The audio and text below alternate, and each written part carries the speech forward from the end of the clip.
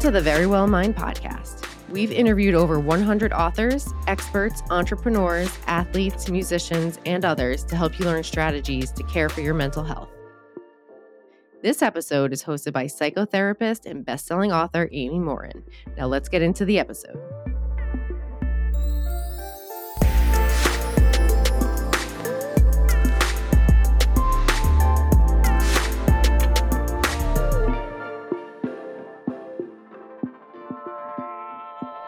You're listening to the Friday Fix. Every Friday, I share a quick mental strength strategy that can help fix the thoughts, feelings, and actions that can hold you back in life. Today, I'm talking about color psychology. And you might wonder what on earth this has to do with mental strength. Well, I've done episodes before on how outside forces affect your inner strength. Everything from how much clutter is in the room to the people who surround you affect the way that you think, feel, and behave. And the colors that surround you have a big impact on you too. Companies know this, and their marketing experts use it to their advantage.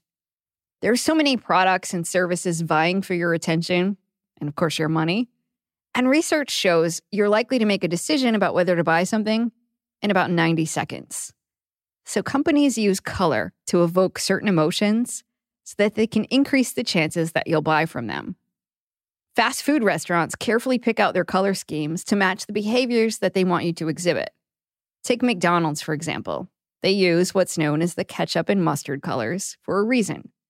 Red can make you eat more, and yellow can make you eat fast. They want you to feel excited and energized, so you'll eat a lot of food in a short amount of time, and then you'll leave to make room for more customers. Compare that to organic food stores. They're more likely to use earth tones on their walls to remind you that their products are natural, and that might make you buy more food because you believe it's healthy. Color doesn't just affect what you buy or how much you spend. Understanding how color impacts behavior might help you use color to your advantage at home, too. Let's say you want to eat less. Well, try eating on a blue plate. While the research isn't always consistent, there are some studies that have found people consume less when they eat on a blue plate. The theory is there aren't a lot of foods that are naturally blue, so looking at a blue plate is kind of unappetizing. Speaking of the color blue, though, pay attention to the lighting in the room, too, because that might affect how much you eat. A 2015 study published in the journal Appetite found that men eat significantly less food when there's blue lighting. Interestingly, though, the blue lights didn't seem to have any impact on the amount of food that women ate. There's research, though, that calming colors like pastel blue or light green might lower your blood pressure.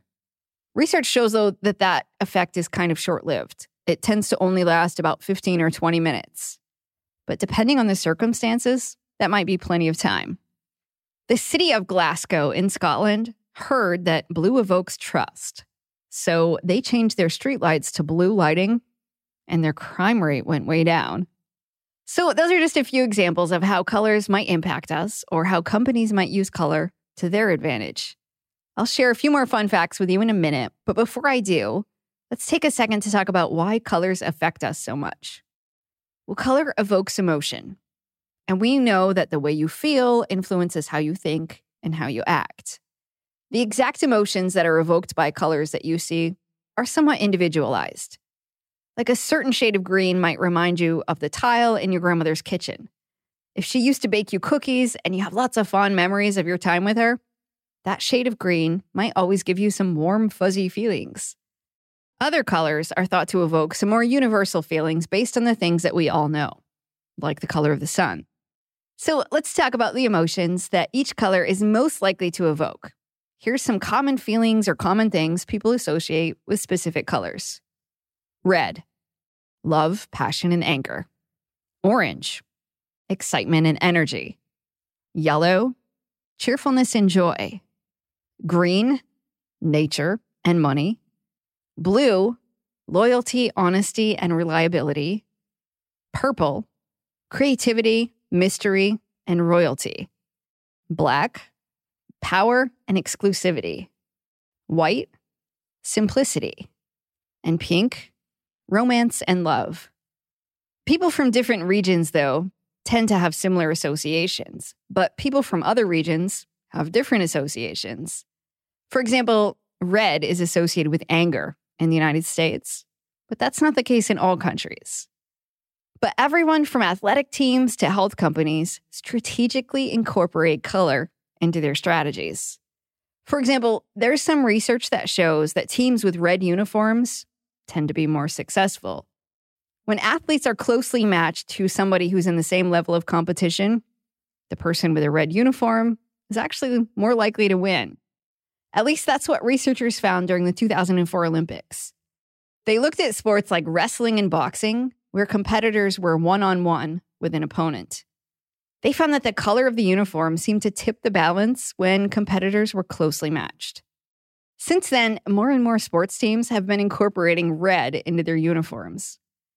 But in the US, teams wearing black uniforms are more likely to get penalties called on them. If they then switch their jersey colors, the frequency of penalties declines. Medications that are supposed to be a stimulant tend to be red, and medications that are expected to offer relief, like pain relief, are often white. Casinos use red tablecloths because the color red keeps people gambling longer. When casinos have a blue tabletop, for example, they find that people get up and walk away sooner. So what can you do with all this information? Well, one thing is to just take a step back sometimes and recognize how your environment affects you. Does the color of a company logo evoke an emotion that makes you more likely to buy something that you don't need? Do the colors on the walls in your office give you the vibe that you need to be your best, whether that means being creative or calm? Obviously, you might not have control over all the colors in your environment.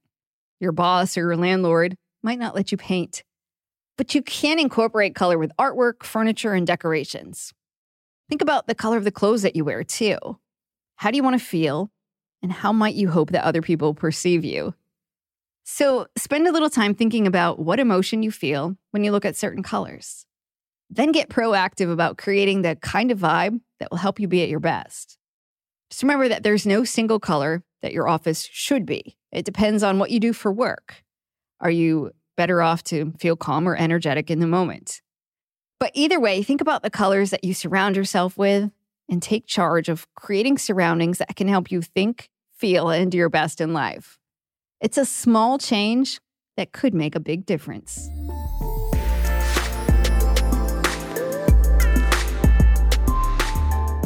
Thank you for listening to the Verywell Mind podcast. If you found this episode informative, please share the episode with your friends and family and leave a rating and review wherever you listen to podcasts.